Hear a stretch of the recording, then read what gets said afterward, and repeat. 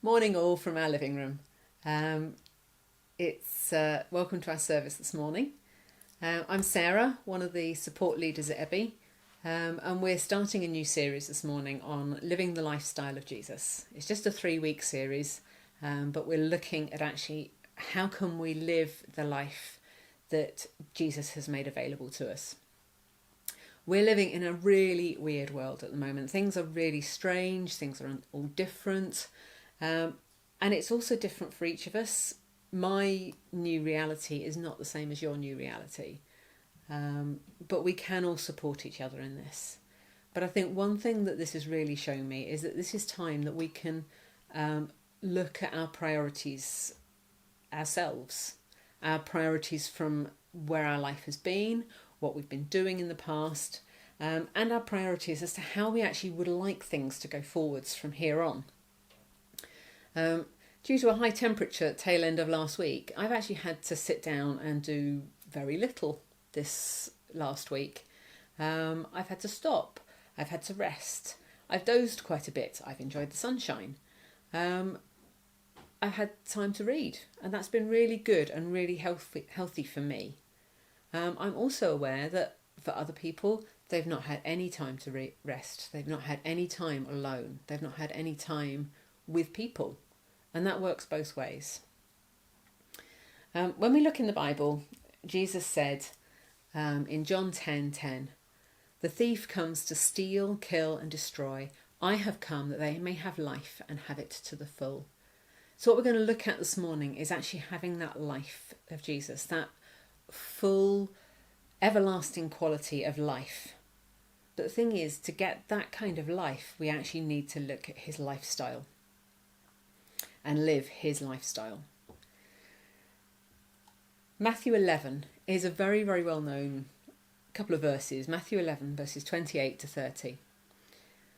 It says, "Come to me, all you who are weary and burdened, and I will give you rest. Take my yoke upon you and learn from me, for I am gentle and humble in heart, and you will find rest for your souls. For my yoke is easy and my burden is light." So I suppose the question this morning is, are you feeling burdened? Do you need Jesus' rest? Are you weary? And I think for a lot of us, if we go back a month and a half, probably a lot of us would have actually answered yes to those questions. For some of us, that will actually be slightly worse at the moment, and for some of us, that will be slightly better at the moment. But actually, this is not the normal forever. We need to look, and we've got an opportunity at this stage to look forwards and say, actually, what is going to be our new normal? We see it says here about a yoke. Now, a yoke is something which oxen used to have to tie them together so they would work and work together to plough a field. But the other use of the word yoke, which is what Jesus was talking about, was actually what they always said about a rabbi, a teacher in Jesus' day. And that would be, it actually meant their teaching, their way forwards, their lifestyle. And when you followed a rabbi, you picked up their yoke. You became their apprentice. And when we look in the Bible, we see what that meant for Jesus' disciples. It meant actually becoming his apprentice, meant walking with him, going with him places, doing what he would have done if he were them. All those sorts of things, becoming like him. And it wasn't really strange that Jesus had a yoke. It was strange that it was easy, because that was very different from the others around him, from the other rabbis around him. It was a yoke that didn't lay burdens on people. And I think sometimes we can look at it and go, oh yes, but taking a yoke is something that the most spiritual people do. Those that have got the time, those that have retired, those that don't have this, that or the other responsibility that I've got or that you've got. And yet actually what we see here is that Jesus is saying, no, this is for those that are worn out. This is those that are burdened. This yoke, this teaching is to make life easier. And that's something that we don't tend to think about it in that way. We think about it as being something to make life harder. And for most of the rabbis of Jesus' day, that would have been the case. But Jesus actually says, no, this yoke is to make life easier. is completely radical, completely different. The trouble is, we look at that and realise that actually it means change. And change can be really difficult. We don't like change, most of us. And for most of us, we make little changes, but then we go back because our habits take us back. And it's really difficult to make a big change at one go. What's easier is to actually make little changes. And so where you've got something where we're going in this direction, if we make a little change at the beginning, over time, we'll end up somewhere very, very different, rather than making a really big change all at one go, where we nearly always go straight back to where we started. Another version of the Bible, one that's written by N.T. Wright, The Bible for Everyone, says, "Are you having a real struggle? Come to me. Are you carrying a big load on your back? Come to me, I'll give you rest. Pick up my yoke and put it on. Take lessons from me. My heart is gentle, not arrogant. You'll find the rest you deeply need. My yoke is easy to wear and my load is easy to bear." It's quite a lovely way of putting it. And we sometimes think that actually it's all about having a break. But this isn't. Taking up Jesus' yoke is actually not about having a break to get over the work that we've been doing. It's actually about a completely new lifestyle. It's a change of our thought processes. It's a change of the way that we do things. And he says, and he promises, it's going to be easy. Much easier than living life under the burden that we're living under at the moment. And I think we really don't understand the way yoke. We certainly live in an urban environment. We don't see animals out there ploughing. And even if we lived in the countryside in this country, we would see tractors ploughing, not yoked oxen. So maybe a better picture, or a slightly different one, is a trellis. But it's kind of like an active trellis, not just the one that you get in the garden. Not just the one that sits there and does nothing. This is actually us doing something. But the thing is, a trellis is a structure around which growth can occur. So this is the trellis in our back garden. At one end of it, we haven't actually got any plants growing up it at the moment. But it's a trellis, it's there, it's able to support growth. And at different seasons in life, that trellis looks different. Partly because it's got growth up it, like this one has at the moment, and partly because we're just in a different season of life. Those structures that we put in place to help our growth change with time. The trellis for us might look different from our neighbour, from our friend, but actually we can pinch ideas off each other as well. And the thing is, here we've actually got a part of the trellis that's actually broken. It was put in place, but it's not quite working right, just up here. And yet, that is still working as a trellis. It still helps growth. The things that we tend to think of in terms of spiritual growth and growing as to be like Jesus, things like prayer and solitude and secrecy and Sabbath and fasting and giving and Bible reading. Now, classically, these have been called the spiritual disciplines, but we tend to think of that as being something very oppressive.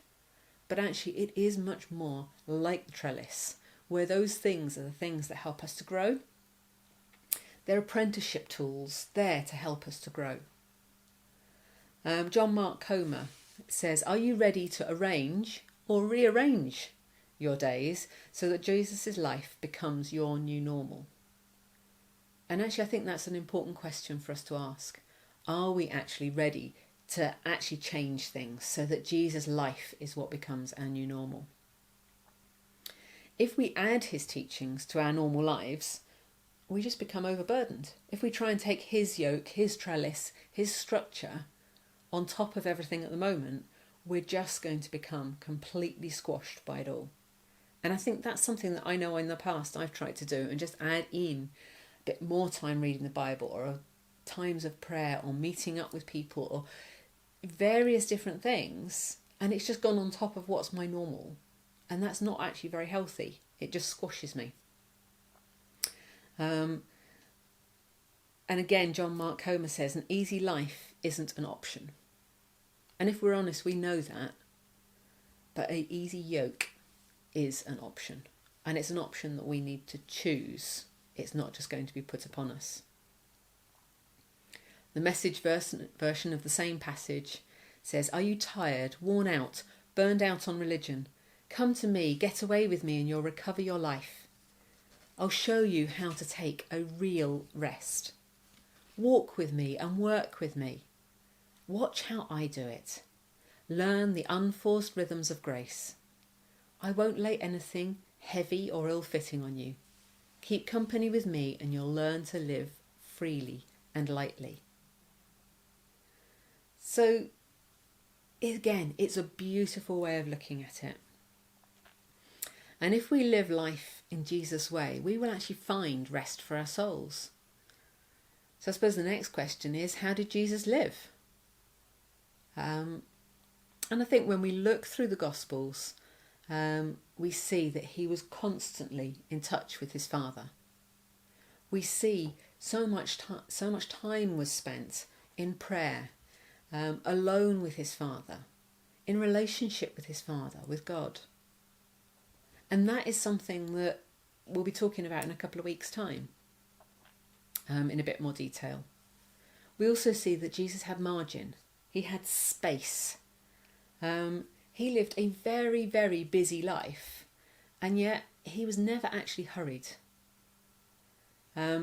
Margin has been defined as the space between our load and our limits. We don't live at 80% with space to breathe. We tend to live at 100%. And when I read that, I really thought, yeah, that's me. I live life at 100% and then wonder why, if anything else gets loaded on me, I then feel like I'm going to break. And it's because I haven't got any space in my life. And over the last year or so, I have been trying to look at actually where can I put space in my life? Where can I build that margin into my life? And this last few weeks, I've really had to look at that in a bit more of a serious way, partly because I haven't had any option not to look at it. Whereas before it was easy to go, I haven't got time to look at that. I haven't got time to work out how to do that. But at the moment I have got that time. If I'm brutally honest, I have got that time. I can look at it. I can think about those things. And the thing is, when we see Jesus in the Gospels, he had, a very busy life, but he also had space to be interrupted. The thing is, when we get interrupted, we often get irritable, we get short, we get annoyed, we don't give our best to people, and we never ever see Jesus doing that. You know, we don't ever see a stressed out Jesus snapping at Mary Magdalene after a long day and just saying, "I can't believe you dropped the hummus," sighing and then going, "I need a glass of wine." It doesn't happen. And yet actually we see that as being not an unreasonable response to something. But that's only what happens when we've got no space, when we've got no margin. I think another thing that I've really noticed in looking through the Gospels at this is that Jesus didn't see his time as his own. He didn't see that this is my time and I'm going to use it the way I want to. He says, I only do what I see the Father doing. He was prepared to be open, to listen to what God was saying. And the thing is, if we see our time as being ours, then when it gets taken from us, we get irritated. We feel it's been stolen from us. We've lost something. If we see our time as not being ours in the first place, but being God's in the first place, then actually that's not time that's been stolen from us.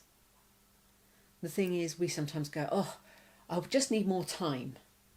The thing is, I can come up with a list of 100 things I would do with more time. And I have to admit, I am doing some of those at the moment.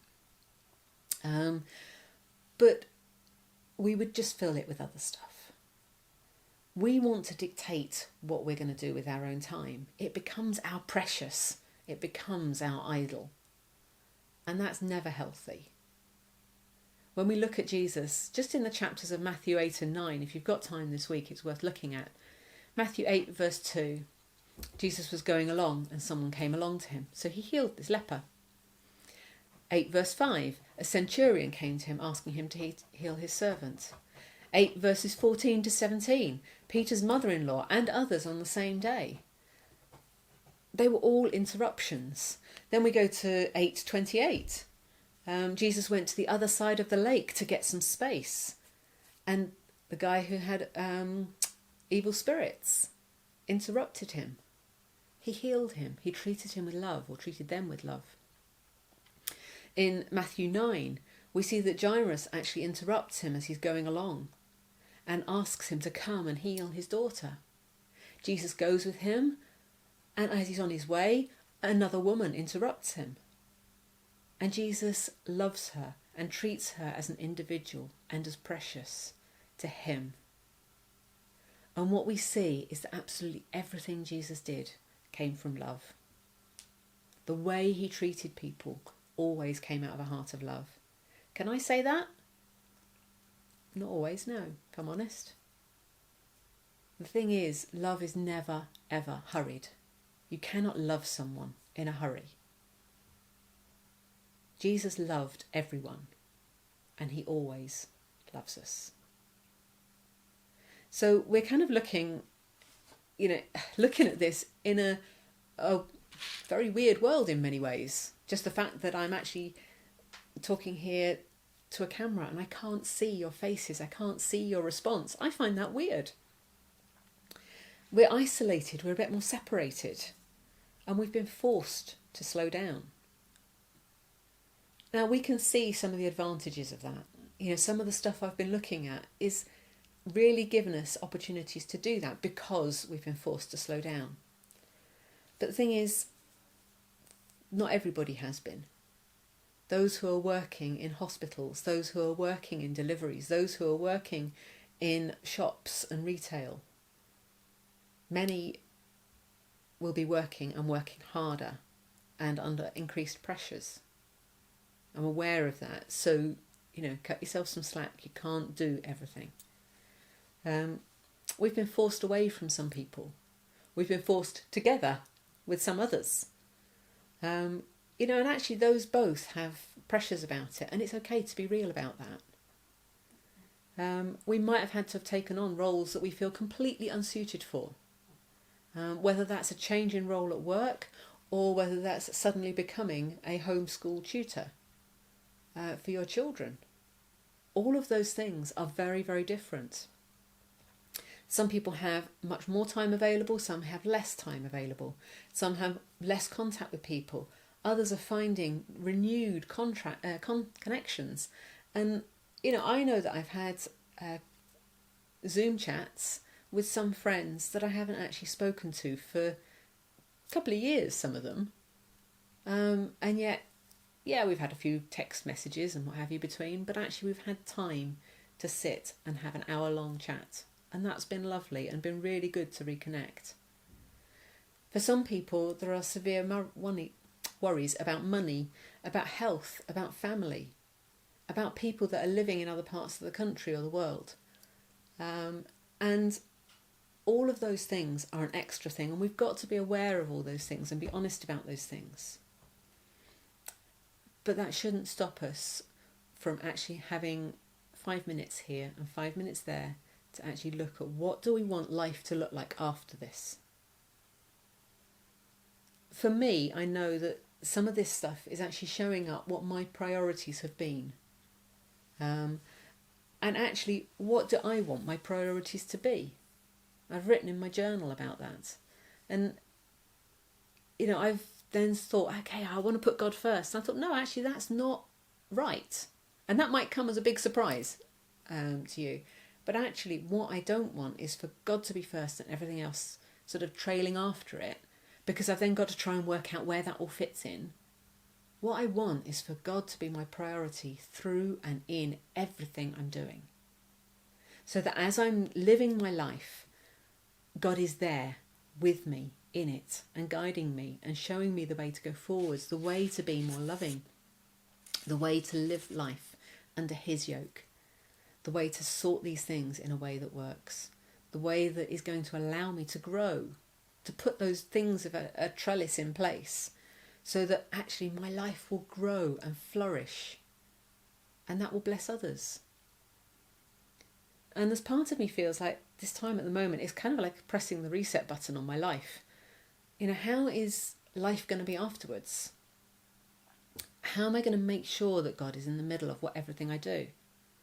How am I going to make sure that I don't allow other people's urgent to become my urgent? And, you know, I have time now, and many of us have time now to actually make that decision of when life gets back to a bit more of a normal pattern, what do I want that normal pattern to look like? And I know I will fall back into some of my normal patterns, my regular patterns. But actually, I want to be aware of that so that I can make regular little adjustments. And those regular little adjustments will mean that actually I grow in a different way. I grow in a more healthy way.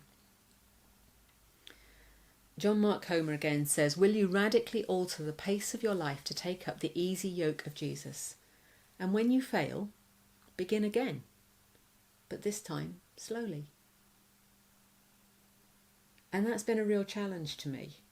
I read his book Radical Elimination of Hurry for a book group over Christmas, and I read it twice. Chris joked that I had to read it twice because I'd read it in a hurry the first time round. Possibly true. But actually it made me really think, that phrase of, will I radically alter the pace of my life to take up the easy yoke of Jesus? And when I fail, will I begin again?